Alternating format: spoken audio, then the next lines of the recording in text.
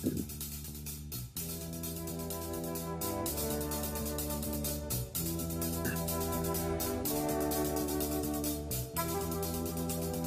everyone.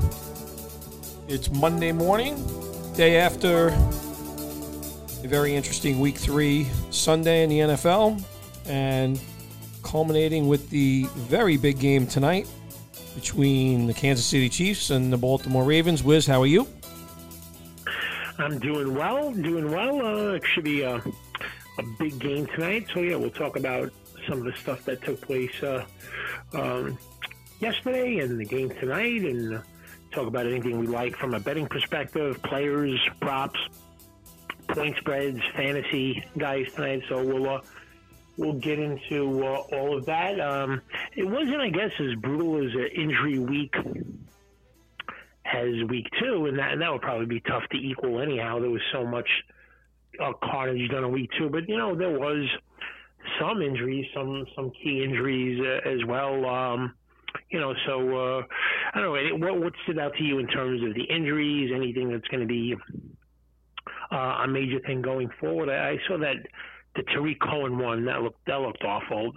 I would be shocked. I mean, I didn't see anything official yet, but I'd be surprised if that was not a season ender for Cohen. Yeah, that doesn't look good. It seems like every week things get worse for the Broncos. They've lost key defenders already.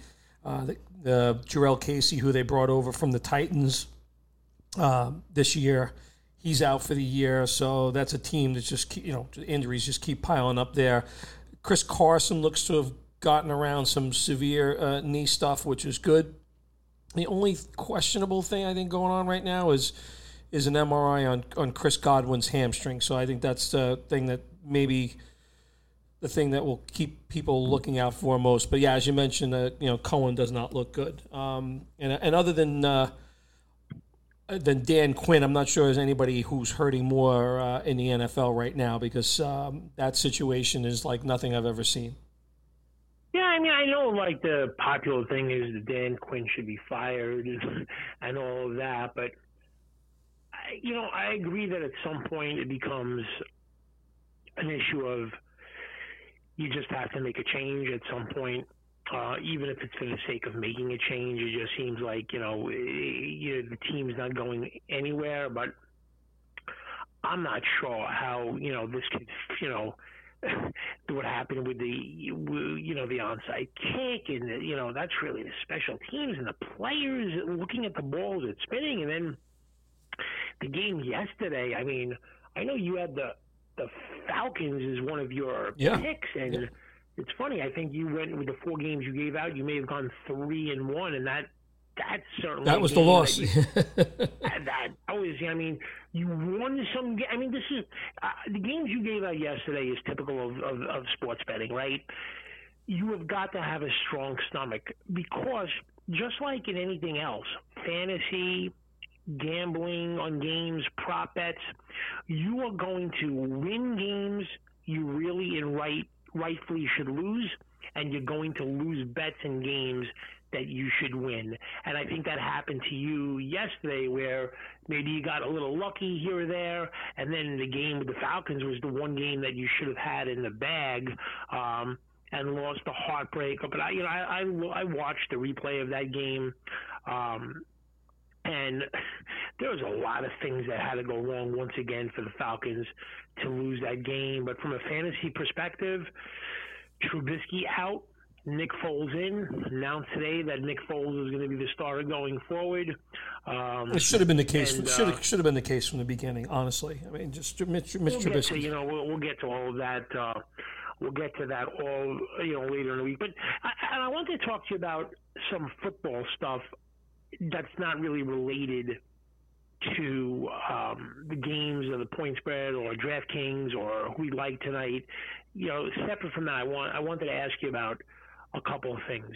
One is I've seen on your, you promote the podcast, and I definitely appreciate that on your TikTok videos. But I've noticed that you've dedicated 2 or 3 of your TikTok videos where you're kind of like imploring Roger Goodell to get fans in attendance, and you feel like, it should be done, an important thing. You even have gone to the point where you said, like, it's being politicized in some way. That's the problem. So, look, we agree on a lot of players and our philosophies when it comes to fantasy and all of that stuff. But sometimes, there are points that we don't see eye to eye, and I think this is one of them. But I'm always interested in your point of view and other people's point of view when they have a different point of view than me, and what makes them feel this way. So I'd love for you. I've not asked you about this before, so tell me what the thinking is about having fans in attendance this season for the NFL games, why you think it's important, and also in what way do you feel it's being politicized? Well, it is being politicized in that we see the divide in this country, obviously, depending on the states that you're in. So the states where they're allowing fans in are traditionally, quote unquote, red states, if you will. And the blue states are basically said automatically no fans in the stadium. So it's just the politicization of the whole virus, right? And look, these are 75 to 90,000 seat stadiums where I'm not saying that you have to pack 80,000 people into a stadium. But why are 6 teams able to put somewhere between, 5 and 15, 20,000, and then there's another 20, 26 teams that don't have teams in the stadium? It doesn't make any sense to me. I think they're big enough and vast enough stadiums to do it safely and to plan it out. We know this for a fact, by the way. We talked about this on this podcast. The Dolphins articulated a plan about this going back into May and June. They were looking at this. And I don't understand how there wasn't a league-wide memorandum that kind of went around. Because I do think it's crazy for some teams to have some fans in the stadiums, and who's controlling the decibel knob on how loud the noise should go. They just got an increase this past week to go from 70 to 80. I just find that just ridiculous how some states are able to enable it and some are not. So I just think there's some competitive aspects to this that I just do not understand. And I think in a 70 to 80,000 seat stadium, to put 10,000 people safely spread out doesn't seem like a huge task, especially when a few teams went really out of the way to plan on how to do so.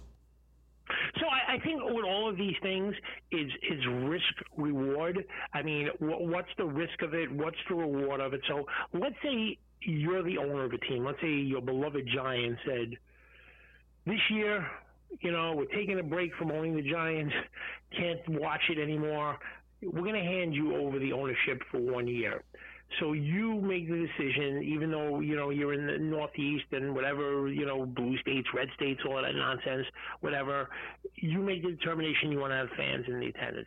So in a 60,000, well, let's just use a 50 or 60,000 stadium capacity, how many fans would you allow in attendance? I would allow something around 10% of the fan capacity. Okay. Now, here's my follow-up question to that. So let's say that comes to, 5,000, 6,000 people, 8,000 people. We could debate the number. It doesn't really matter. But let's say it's one of those numbers. How are you, as owner, deciding which 5,000 people come to the game? I think the first thing I think the first season I would open it up to season ticket holders first, and obviously if there was overwhelming demand, it would have to go through some kind of lottery process. But it would certainly be afforded to the season ticket holders first. Yeah, I understand what you're saying about it. Like I just don't see what the difference is of whether they're going to have no people in attendance or 5,000 people. The NFL is fighting for their lives here, right? I mean, the NFL is doing this is a mammoth job. Herculean, no question. I mean, what they're doing here with these tests and everything they're going through, I mean, they are fighting every single day for their lives. They're finding coaches and facilities, and then, to add this, don't necessarily agree with the analysis because, number one, I don't think it makes that much of a difference whether in a 60,000 seat capacity arena that there's 5,000 people there. Two, I don't necessarily think the process would be fair, ticket holder. I mean, I think, a case could be made for disabled people, veterans, parents that have young children. I mean, I think you could make a case for a variety of groups of how you do it. I'm not sure the process would necessarily be fair or make people happy. And then you have the risk process as well. I mean, I just think that it's not a one-size-fits-all. And, I think the NFL, what they're doing, fighting to keep the product going with all of these tests and how they're going about it is really the issue here. And once you start, adding layers to it, I think then you could be asking for trouble. But six teams. Wait, but 6 teams. Allow 5,000 or 6,000 people to a game. But 6 teams have that ability to do that. But why can 6 teams do that and the other 26 can't? Because I don't believe this is a one size fits all. I mean, if you're in an area where COVID is not prevalent, which, by the way, is the Northeast where we live, it's not prevalent. No, I think you're looking at this thing in September. We're headed to October and November. There's an uptick. There's a startling uptick that's coming in the Northeast already, and with the fear of what's going to happen as flu season comes around and gets colder. So, are you saying come now in September, or are you saying?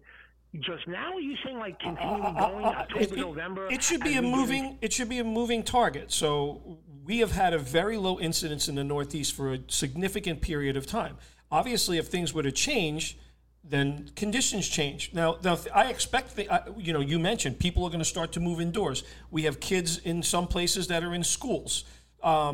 The Jewish holidays just passed, which means people were gathering a little bit more. And I think you've seen high incidence, particularly in our area, Lakewood, New Jersey, Williamsburg, Brooklyn, post the Yom Kippur holidays. So, we'll probably be talking about the same thing when Thanksgiving and Christmas. This is not going on. I say the one good thing. I have 2 kids in college right now, and their colleges have handled this so far. They've handled it really, really well.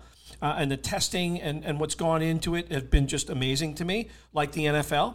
But the fact of the matter is, I think there are ways to do it safely. I do think at some point in time, especially when it comes to young people, because the hospitalization rates are still very low. Granted, we don't want them spread it into community, so that's the dangerous part. But luckily, we've been in a situation recently where hospitalizations haven't gone crazy. Now, does that mean that's going to change? Could that change going forward? 100%. 100%. But I just think that you have to enable some people to have the ability to have some normalcy again. And it's a choice to have some normalcy. And I just think living, not being able to live the way we have in the past is a very humbling thing for everybody, right? You and I love to go watch games on Sunday. We're not doing that this year by choice, right? I'm not saying I would even go to a game. I would love to be sitting in a bar on a Sunday with my friends watching all the games. I just don't think it's a safe practice to do, which is why I'm not doing it. I think normalcy is it has its own. It doesn't have one definition. It certainly, normalcy could have a million different definitions to a million different people. I think a lot of people consider normalcy that there is NFL football on Sunday as normalcy, having that. I understand the point, and getting back to games and why some areas, why some not areas. I just think you were saying, Roger Goodell, wake up and the NFL is every single day battling for their lives to keep this product going here, and through 3 weeks, and cross our fingers, it'll go through the whole season of that. But I feel like as the season gets going further on, as we get to these winter months, as when the flu season starts becoming more prevalent, it could be a little bit more of a tricky situation for everybody. It could, yeah, for sure. For sure. I was just interested in what your, the thinking was of it. And by the way, I don't think the Giants and Jets could get 5 people to come into watch their games. We got about 5,000 people. Let me say, I was texting with a couple of friends this morning. We said if you combine those 2 rosters and took the best players from the 2 rosters, that I don't know if they would combine for 5 or 6 wins. This is, I'm a Giant fan.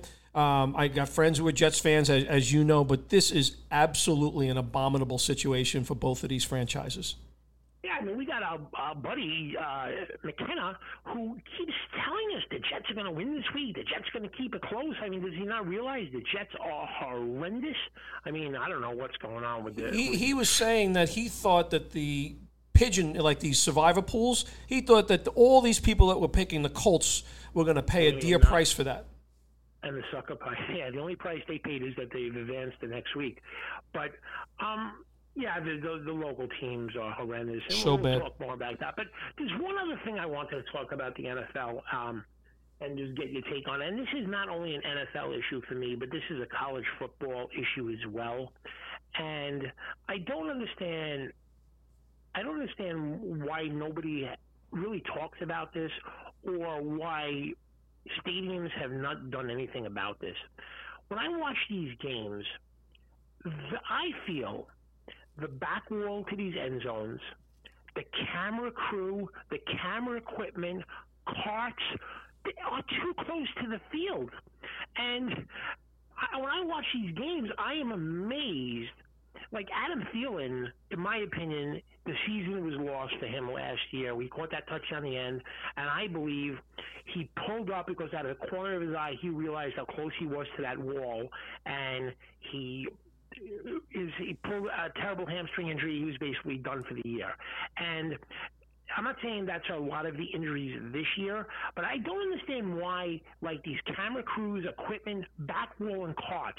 In that Raiders-Saints game, the Raiders lost not only did they almost lose one defensive back, they almost lost Damon Arquette and Jonathan Abram on the same play, on the same cart, which was, I watched the play again a few times, and that cart was only about 7 yards out of bounds. And Abram landed into it, and he was down for a while, and Damon Arquette missed his head hitting the edge of that cart by such a small amount. I don't even know what kind of catastrophic injury would that have been. But why are these equipment and carts and back walls, why are they so close to either the end zone or the field of play? I mean, I've seen players get hurt with this time and time again. I've seen it either directly or indirectly be the cause of injuries, or players pull up or actually land into the back wall or the cart or camera equipment. Why don't the stadiums and owners and officials do something about this? So I'm wondering, well, you mentioned Thielen, that was a play from last year. Now, I do know that camera crews this year, because of COVID, are much smaller than they were in previous years. So the normal camera crew is diminished in size. So I don't know if they're using machinery to replace people as a result of it. I don't know. But it is ridiculous to have it so close to the field. That play on Monday night was really scary with the Raiders. Absolutely. What on earth is that cart doing so close to the sidelines? There are plays, it was the play where it was at the goal line and Kamara got shoved out of bounds and 2 Raiders were in. I mean, that play could have knocked out 3 players, seriously. Maybe that's the old Booger McFarlane vehicle. I have no idea. When Booger used to go up and down the sidelines, I have no idea if they still have that kind of, I don't know what they're doing. I don't know. It's strange. Stadiums and owners, and they put billions of dollars into these stadiums. For goodness sake, move the back wall away from the end zone. Give these players who are running at full speed a catch of the ball. I mean, I still don't know. I haven't seen a game at Detroit yet this year, but I'm assuming the back wall is still that close. So I don't know. I watch college football and I watch pro football, and I just feel those back walls to the end zone and camera equipment and crews and all sorts of equipment are too close to the sidelines. And yeah, I just think if it stays like that, it'll be just a matter of time before a player gets hurt or a referee gets hurt or somebody gets hurt. I just never really quite understood that. And then when I watched the Monday night game and I saw two Raider defensive backs almost get wiped out in the same play where one was laying down and the other guy he missed hitting his head on the end of it and had like the thing wrapped around his neck from the edge of it. He was so close to it. Just strange thing. It's just something that I think about, and I just don't understand with all the money why these walls are not further back, especially when your players are running into the end zone. They usually are running at full speed, especially the receivers, to try and catch the ball. And if they catch the ball towards the back end of the end zone, they are very, very close to the wall. So I don't know, it's just something on my mind. When I saw that what happened in the Saints-Raiders game, I was thinking, that's just ridiculous. It really is. Yeah, no, I mean, no question about it. And there's enough problems on the field. You know, I couldn't believe it when I was watching a little bit of the Giant game, and I'm thinking the turf in MetLife Stadium too. Like, you know, Jordan Reed got hurt on that play. Boy, that's another team that's just had a lot of injuries. They don't need any more, that's for sure. But yeah, I agree with you. The equipment does not need to be on top of the field, and I don't know what the answer is, but you know, someone needs to get smarter here. Yeah, I mean, when these new stadiums, whenever they build them, they've just got to move the back wall away from the end of the end zone. It's just too close. But let's get to the game tonight. Is it too early to say that a Monday night game in Week 3 very well may be the game of the year? But you know, when I'm looking at this game, I believe that unless something catastrophic happens injury-wise to either one of the key players on the Chiefs or Ravens, that they're going to be the 1 and 2 seeds in the AFC. The difference is this year the playoff system has changed, and only one team gets a bye, and the other 6 teams play the first weekend. So instead of 2 teams having a bye, 1 team is having a bye. So the winner of this game, in theory, will have a 1.5 game on the advantage on the other team, because the winner, if they end up in a tie or have the same record as the other team, they will win a tiebreaker. So is it too early to say this is the game of the year? Maybe certainly through 3 weeks. I think it's pivotal in terms of positioning, right? The winner of this game will have a distinct advantage. At the end of the year, should the 2 teams be tied as the tiebreaker for sure. So it's a big game, and yeah, it's the 2 best teams in the National Football League, and definitely the 2 best teams in the AFC. So yeah, and it can go either way. I think right now the Ravens are favored by 3.5 points. I don't have a strong view on the game actually, but I do think. You know, I'll be curious to see the ratings on this game too. I know there's been a lot of noise made about ratings, sports ratings, but tonight there's not a lot of competition on this one. So to me, this should get a heck of a lot of attention. I think some of the noise around football ratings will be quieted after tonight. At least that's my opinion. Who does this game mean more to?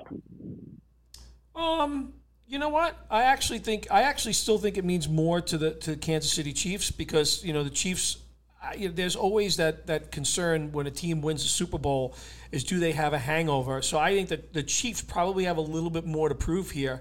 You know, the Ravens didn't win the Super Bowl. The Ravens got knocked out of the first round of the playoffs. Well, their first round of the playoffs, the quarterfinals in the AFC last year. So for me, I think the Chiefs want to prove that, you know what, this is still us. We know there's a target on our back, but you know what, it goes through us first. So that's the way I look at this game tonight. Do you think it means? I mean, I'm not disagreeing with that. I don't really know who the game means more to. I'm thinking about it, and I could see how a case could be made either way. You know, it's always important when you're on top to say to any other contender, like, it doesn't matter where this game is being played at. It could be played in Kansas City, it could be played in Baltimore, it could be played in Central Park. We're the better team and we're going to win. So I could see that point for Kansas City. But then I'm just wondering, like, Kansas City with a Super Bowl championship and the way the Ravens went out last year, if the game doesn't mean a little bit more to them in the sense that they have something to prove. So I see both sides of it. I'm not sure what the answer is. I'm not sure if there is an answer who the game means more to, actually. But from a betting perspective, the line's right, 3.5. I have no view on the game from the side or total. I think bet under at your own risk, but both teams do have a good defense, and sometimes that these games are projected, it looks too easy for the over, and it doesn't live up to that. So I'm not giving anything out in terms of a side or a total. Do you have a view on a side or a total that you would like to give out, or you're just watching this game, at least from a betting perspective, as a fan? Yeah, this is a game I'm watching as a fan. I don't have a strong view. I could see this game going either way. I think it should be interesting to see who can control the clock better. I felt that last week when you watched the Chiefs play, it was still a very sluggish offense. I felt like it wasn't clicking on all cylinders yet. So, and this is still kind of preseason in the way I view it. So I'd like to see more offensively from the Chiefs instead of just late in the game. I'd like to see it, them come out and actually throw a punch first. And for the Ravens, it's about using some of these young players that they have. I'm going to be very curious to see how those are used. Hollywood Brown, a second-year player, J.K. Dobbins in the backfield. I actually have a feeling that Mark Ingram is going to have a lot more to say in this particular game, and I think the controlling the clock is going to be a big part of what Baltimore wants to do tonight. So let's run down some props real quick, since neither of us have a view as far as the betting. And as far as my props on Sunday, I really feel I should have went 2-0 on the two props I loved. I predicted Melvin Gordon not only wouldn't get 60 yards rushing, that he wouldn't even get 40, and he ended up with like 26, 29 rushing. And then the way I lost to Stafford won over 278.5, and he landed on 270, and there were several penalties that had completions that came back, but that's gambling. You have to move on to the next game, and that's tonight. So with that being said, let's go over these passing yards. Lamar Jackson 255.5, Patrick Mahomes 292.5. Any views? No, I think they're priced. Correctly. I'm staying away from those two lines. There's 2 player prop bets that I do like. I actually think I'm starting to. If you can predict game flow, and I think, your ability to be a fantasy player, certainly injury is going to be a part of this, right? So there's an injury factor that you have to take into consideration each and every week. We know there's a lot of guys that got knocked out of games yesterday, which decrease their ability to kind of perform, and game flow as well, right? Like one of the things I liked was Jonathan Taylor. That game got away, 2 pick sixes. He wasn't going to be on the field, so as a result of that game flow, and there was no reason to keep him on the field. So, but I have 2 prop bets that I do like for tonight, and as I mentioned, I feel Mark Ingram will be a much bigger part of this game tonight. The veteran player will be leaned on a little bit more. His over/under for rushing yards is 49.5. I like that. I got it right now at 52.5. Oh, it's moved. Okay, it was at 49.5, so very interesting. There's some action on that already. That's good to see. And the other one, and I don't know if this line is moved because I looked at it earlier. Travis, wait, did you get down on it at 49.5, or you haven't placed a wager yet? I haven't placed a wager yet. Okay. Travis Kelce has played against the Ravens 3 times. All 3 times he's surpassed 73 yards or more from a receiving standpoint. I saw it at 69.5 this morning, and I like the over on that for Travis Kelce. So you like over Ingram at right now currently 52.5, and you like over Travis Kelce. Those are your 2 proposition wagers you like. Yeah, that's 2 I'm taking a look at. Yes. I have a similar but different idea as what I am going to do as far as the proposition bets. I'm looking at touchdowns scored, and I see Ingram at plus 120 to score a touchdown, and I see J.K. Dobbins at plus 210. So he's a little bit over 2-1, J.K. Dobbins, and Mark Ingram is basically a little bit over me for money. So my proposition is to place $100 on Ingram to score and $100 on J.K. Dobbins to score. So here are how the results will be. If neither guy scores a touchdown, I will lose both bets. If Mark Ingram scores a touchdown and J.K. Dobbins doesn't, it'll be a win 100 and lose 100. So it'll be a break-even proposition. If J.K. Dobbins scores a touchdown and Mark Ingram doesn't, then I'll make 200 on one bet and lose 100 on the other, and I'll make $100 profit in that way. And if they both score a touchdown, then I'll make 2-1 and even money, so I'll make 300 for my bets. And the way I look at this, and usually I don't like to put guys as like a coupled entry in these proposition wagers, but I am hard-pressed to believe that neither of those two players are going to get a rushing touchdown.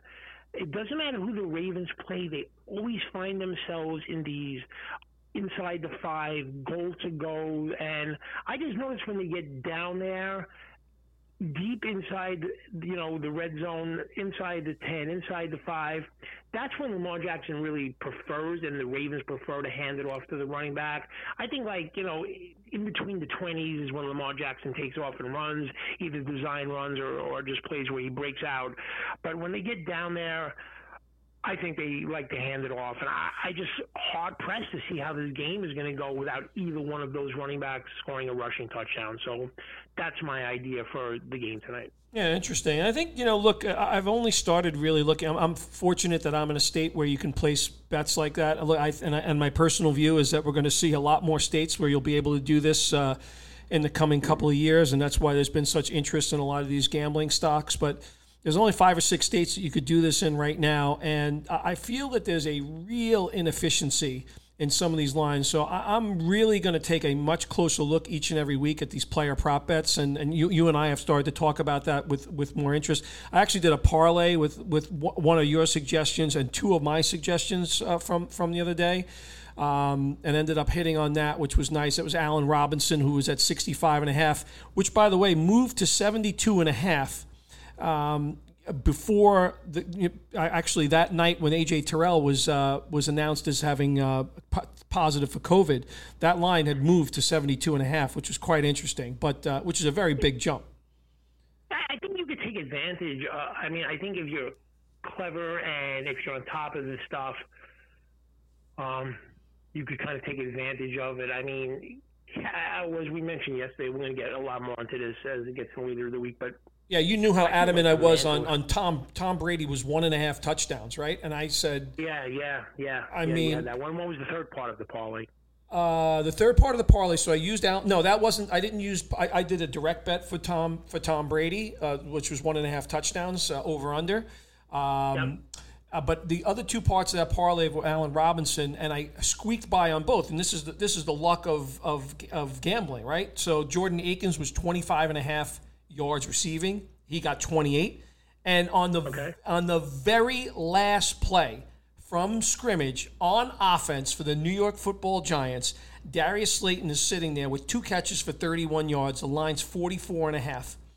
And Daniel Jones hits Slayton over the middle with less than 2 minutes left in the game. It's a 20-yard completion. He fumbles the ball, and that's the end of the ball game. And I ended up winning on that. I mean, again, it's a win, lose, or draw thing. I was even surprised. I said when they came back out with the football, I said Slayton's not even going to be on the field, and he happened to be out there, and he catches the last offense. That's all. Yeah, that's complete luck. Yeah, some of that is just pure luck. The one that I just felt was really a sure thing was how is Melvin Gordon? They stopped Kamara for 16 yards. Yeah, it's crazy. Held McCaffrey 3 yards to carry. How on earth was Melvin Gordon going to get 60 yards rushing against Tampa Bay yesterday?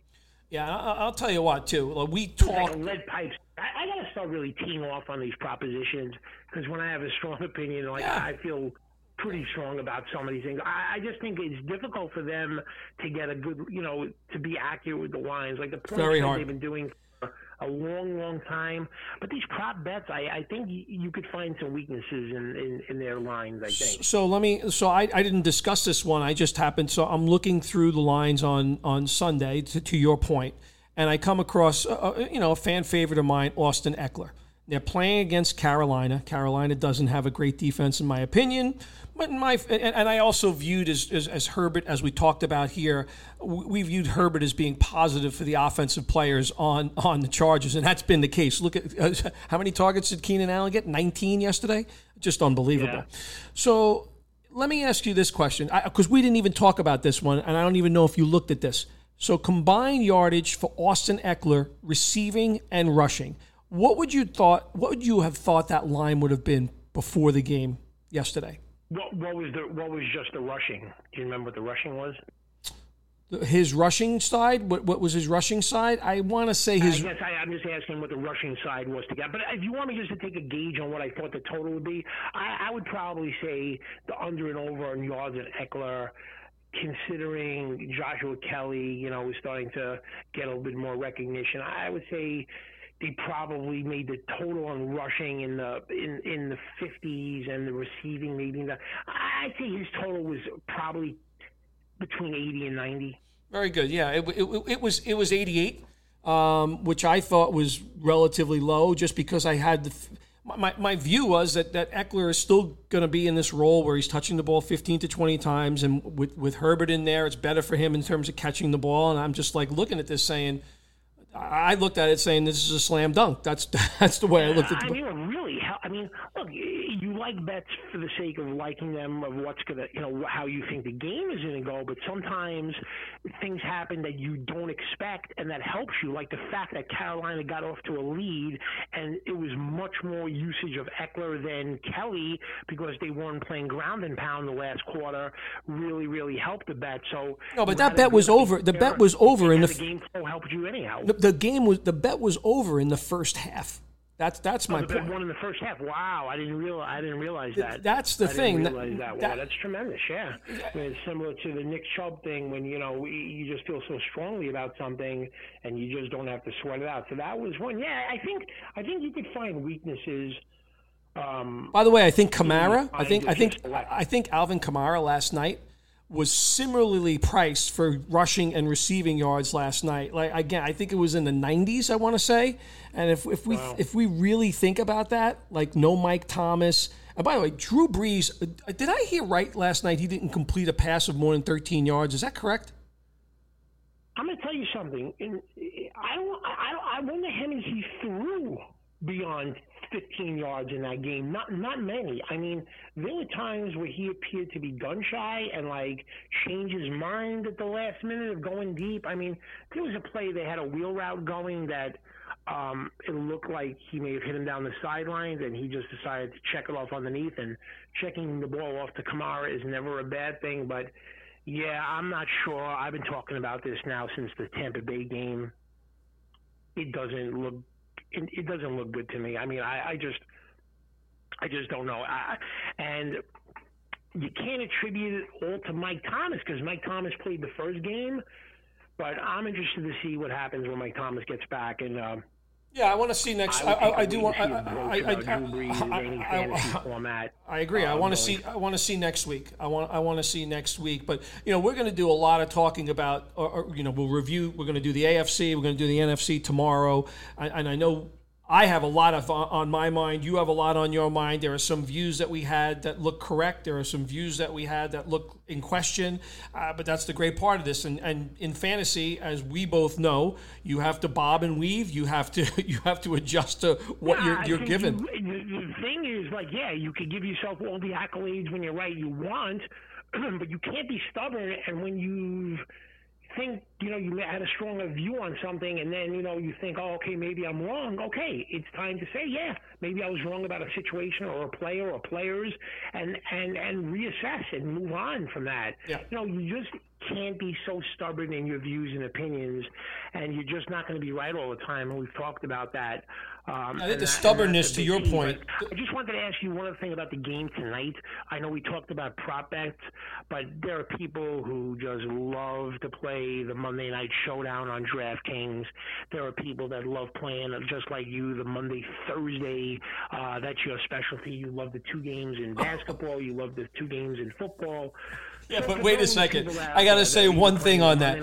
Do you realize the Thursday game this week is the Broncos and the Jets? Yeah, I do, which will make Thursday's podcast pretty funny, I think, to talk about that game and fantasy players that we like and proposition bets we like as well. But for those people that are playing the showdown or the Monday, Thursday game, do you have what I like to call some sure things, and do you have any under the radar, cheap price guys that they get in there that then they can load their lineup with, kind of the guys that are most likely going to produce. So start with the sure thing guys. I know the history with Kelsey in this matchup is strong, so I'm assuming that you're going to put him in as one of the sure things, but have at it. Tell us who some of your sure thing guys are for the DraftKings players tonight. Yeah, look, I think you got to go with one of the two quarterbacks in the game tonight, right? Like that's 100% what I see. I would say my personal view on tonight is I think Marquise Brown is a sure thing tonight. And I'm going to say this on Thursday. You don't want me to do the Thursday one. You just won on tonight's game, right? Yeah, well, I mean, give it for the people that want to put in their Monday, Thursday lineup, even though they could edit it and put the guy in you like. Give the listeners out there, you have a Thursday night special? Yeah, I'm going to give you Chris Herndon, a tight end, is finally going to wake from his coma, and he's going to be a guy that's going to want to play next Thursday. All right. We'll have to see about that. So that's your sure thing as far as that. But, like, you can't just say Lamar Jackson or, Mahomes. Like, when you play the showdown, you got to make one guy your captain that you think is going to either really produce as a high-priced guy or kind of like an under-the-radar guy. So as far as Lamar Jackson, Mahomes, from just a fantasy perspective, which one do you prefer tonight? I have Lamar Jackson in my lineup tonight. All right, and Lamar Jackson and Marquise Brown are your short things, and give us a one or two, like a guy that nobody's thinking about that you think could do something tonight. I want to watch the rookie Devin Duvernay. I want to see if he gets in there. He's gotten a little bit of increase in snaps from week 1 to week 2. Willie Snead obviously has been the guy manning the slot, but I want to see if he gets a little bit more action in there tonight. I was going to say Miles Boykin, but Boykin is starting already. Devin Duvernay is a name that not a lot of people are talking about in general, and most people probably don't know who he is, but that's the guy that I'm looking to for potentially to make a little bit more noise than anybody has on their radar. Excellent stuff. So as far as my sure things are concerned, it's the obvious suspects. I'm not going to give anyone out there anything so creative. I mean, but the way that I think I can help people is I'm going to give a couple of real sleepers out there that nobody's thinking about. And if, listen, I'm not saying use them in every one of your lineups, but sprinkle them in there. And last year, even though in the Ravens Chief game, even though they had Hayden Hurst and Mark Andrews on their roster last year, the tight end that had the best game for the Ravens, who I'm sprinkling in there, is Nick Boyle, believe it or not. He is at a very, very low price. He had his best game of the year last year and actually outplayed the other two tight ends. So Nick Boyle and a receiver for Kansas City, Brian Pringle. Kansas City is kind of strange with how they do run their wide receiver rotation. Sometimes Mecole Hardman hardly plays. Sometimes he plays often. Sometimes you're not quite sure what the depth chart looks like. But Pat Mahomes seems to have a good rapport with Brian Pringle. So those are the two sleepers, real cheap price guys I'm sprinkling in my lineups. So what I'm doing is I'm playing them, and then it allows me to use all the other suspects because they're both so low. I think both of them are under $1,000, like $800 and $400 or something like that. Well, I know for sure Boyle is very, very low. I'm not sure if Pringle is that low. He is pretty low. So that's my idea. If one of those guys, or even a situation where both, I have some lineups where I have them both in there, I have a chance to do something tonight with the game, and we'll see how it goes. And would you be surprised if it wasn't a great game tonight? Would you be surprised if one team just annihilated the other tonight? I'd be surprised, yes. Yeah, I'm kind of. I mean, has there been a game since Pat Mahomes has started where Kansas City has just gotten annihilated? I can't remember a game that. I remember they've lost some rough games to the Patriots, to the Rams, and other games, of course, that they've lost. But has there been a game with Pat Mahomes in these last couple of years where just Kansas City is like sitting out their players in the fourth quarter because they just annihilated? No, there has not. And last year, you saw, when he came back from that injury, team struggled a little bit, if you remember, and obviously even in the playoffs, right? They got behind big in that playoff game against the Texans, so he's had to bring him back. But in terms of getting annihilated, to me, he's a natural leader. He shows that week in and week out since he's been named a starter. He carries himself well beyond his years, and I think that's the thing that keeps his team, he never gives up, right? He reminds me a lot in terms of his demeanor, quite frankly, to Russell Wilson. When I see Russell Wilson on the sidelines, the way he engages his teammates and stuff like that, I see a lot of similarities between him and Patrick Mahomes. And I don't mean to put one ahead of the other, whatever, but I just think the way they carry themselves, their maturity really, really shows on a week out and week out basis, on how they handle their teams and their teammates. And it's great to see. And I don't think when you have Patrick Mahomes, you have a chance to win every single game. That's the way I look at it. If you're the owner, and we'll just kind of wrap this up and get ready for tomorrow's thing where we talk about everything that happened in Week 3. If you're an owner and you give all that kinds of money to a Patrick Mahomes, a Russ Wilson, and even a Dak Prescott, whether it's from Dallas or another team, I just feel like how great their character is has to come into play. These are guys that you just never hear about any kind of trouble or anything. They're humble guys. They're great teammates. They're great leaders. And then when you add the quality of person that they are, it just makes it easier and easy, I guess, in some situations to really pay these guys all that kind of money because, the leader of your franchise is quality in every way. And, I think that's what you're looking for. Yeah, absolutely. So I'm gonna put you on the spot. I'm gonna give our listeners a chance to get excited for tomorrow's because I think we're going to be talking a lot of different things tomorrow. But give me the one thing when you think about what's happened so far in Week 3 that what's the thing that's at the forefront in your mind about what happened in Week 3? And it could be a combination of what's happened in Week 1, 2, and 3. As a preview for tomorrow for people to listen to, is there one particular topic that you would mention? Yeah, I think it's, some of these teams that you felt were going to be major contenders to come out of their conference, certainly to win their division, that their season is about to say bye-bye to. And the two teams that come to mind immediately are the Vikings and Eagles. Who's going to get in the Cowboys' way? Well, it's going to be the Eagles. The Eagles are horrendous. And Minnesota, I don't know what happened to that Purple People Eater defense over these last couple of years.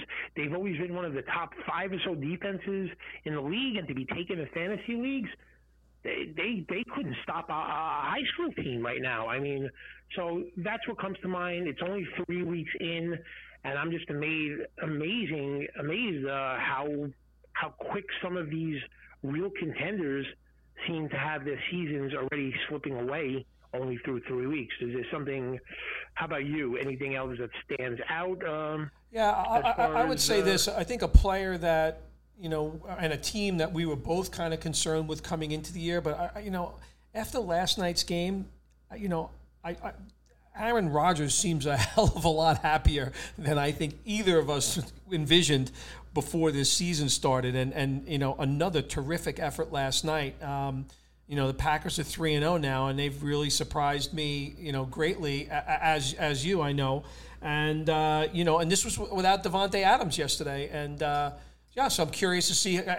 I said in one league where I own Aaron Rodgers, it's an auction league, somebody says $1, and I'm sitting there, and I'm waiting, and I'm watching, and I say, it's Aaron Rodgers. I'm not going to let him go for $1. And I said 2 only for that reason, and nobody else said a word. And I'm an owner of Aaron Rodgers right now. When did I actually want the player that much? Absolutely not. But am I having confidence with potentially rolling him out there on a weekly basis? Yeah, Aaron Rodgers is in that equation now. Absolutely. Yeah, I think the surprise is like the combination of two things, right? To see the Vikings get dismantled by Green Bay when Minnesota was playing at home equals the surprise of Minnesota on the bad side and Green Bay on the upside. But you had pivoted on Rodgers about a week or two before the season. I didn't. I still had negative views. You kind of said you kind of switched your mind on the player. So you were right. I mean, at this point to switch, I know you only got him in that league at a great price of $2. But yeah, I mean, I did not see this coming at all. And Rodgers and Josh Allen are two quarterbacks that really have surprised me, but on the other side, I feel like I was right about Carson Wentz. Yep. So, these things are always hit and miss, and you have to be able to pivot. And there's a lot of things, but I think tomorrow when we really talk about where we are, the stuff in week 3, and then be able to recap what takes place tonight, I think will be a lot of fun. And it is. I'm gonna finish with one last thought. You mentioned the playoff structure, and this year being 7 teams making the playoffs, 1 team's getting the bye. There is a distinct possibility, and you're talking about the NFC, about 2 teams in particular, like the Eagles and the Vikings, who right now look like they're playing for draft picks next year. There is a distinct possibility as we sit here today that the entire NFC West makes the playoffs. Now, I know it was a bad loss yesterday for Arizona, but you could see a situation where all 4 teams in a division make the playoffs. And in the NFC, that is looking like a distinct possibility. Yeah, especially when you have 2 divisions like the NFC East, where you're pretty sure that it's just going to be the division winner making the playoffs. So that eliminates 3 teams right off the bat. And there are other teams that are struggling. So, yeah, you could see a situation where all 4 teams finish at 8-8 or above, or the worst record is 9-7. It definitely that could happen. And I remember talking about that division and kind of liking all the teams. I remember saying I don't like San Francisco to win the division, but I couldn't tell you who was going to win the division because I liked all of those teams, and I saw upside for all of those teams, and I just kind of had a negative view against the 49ers. But yeah, I think to your point, you very well may see that happen. That would be absolutely wild if all 4 teams made the playoffs, but it could.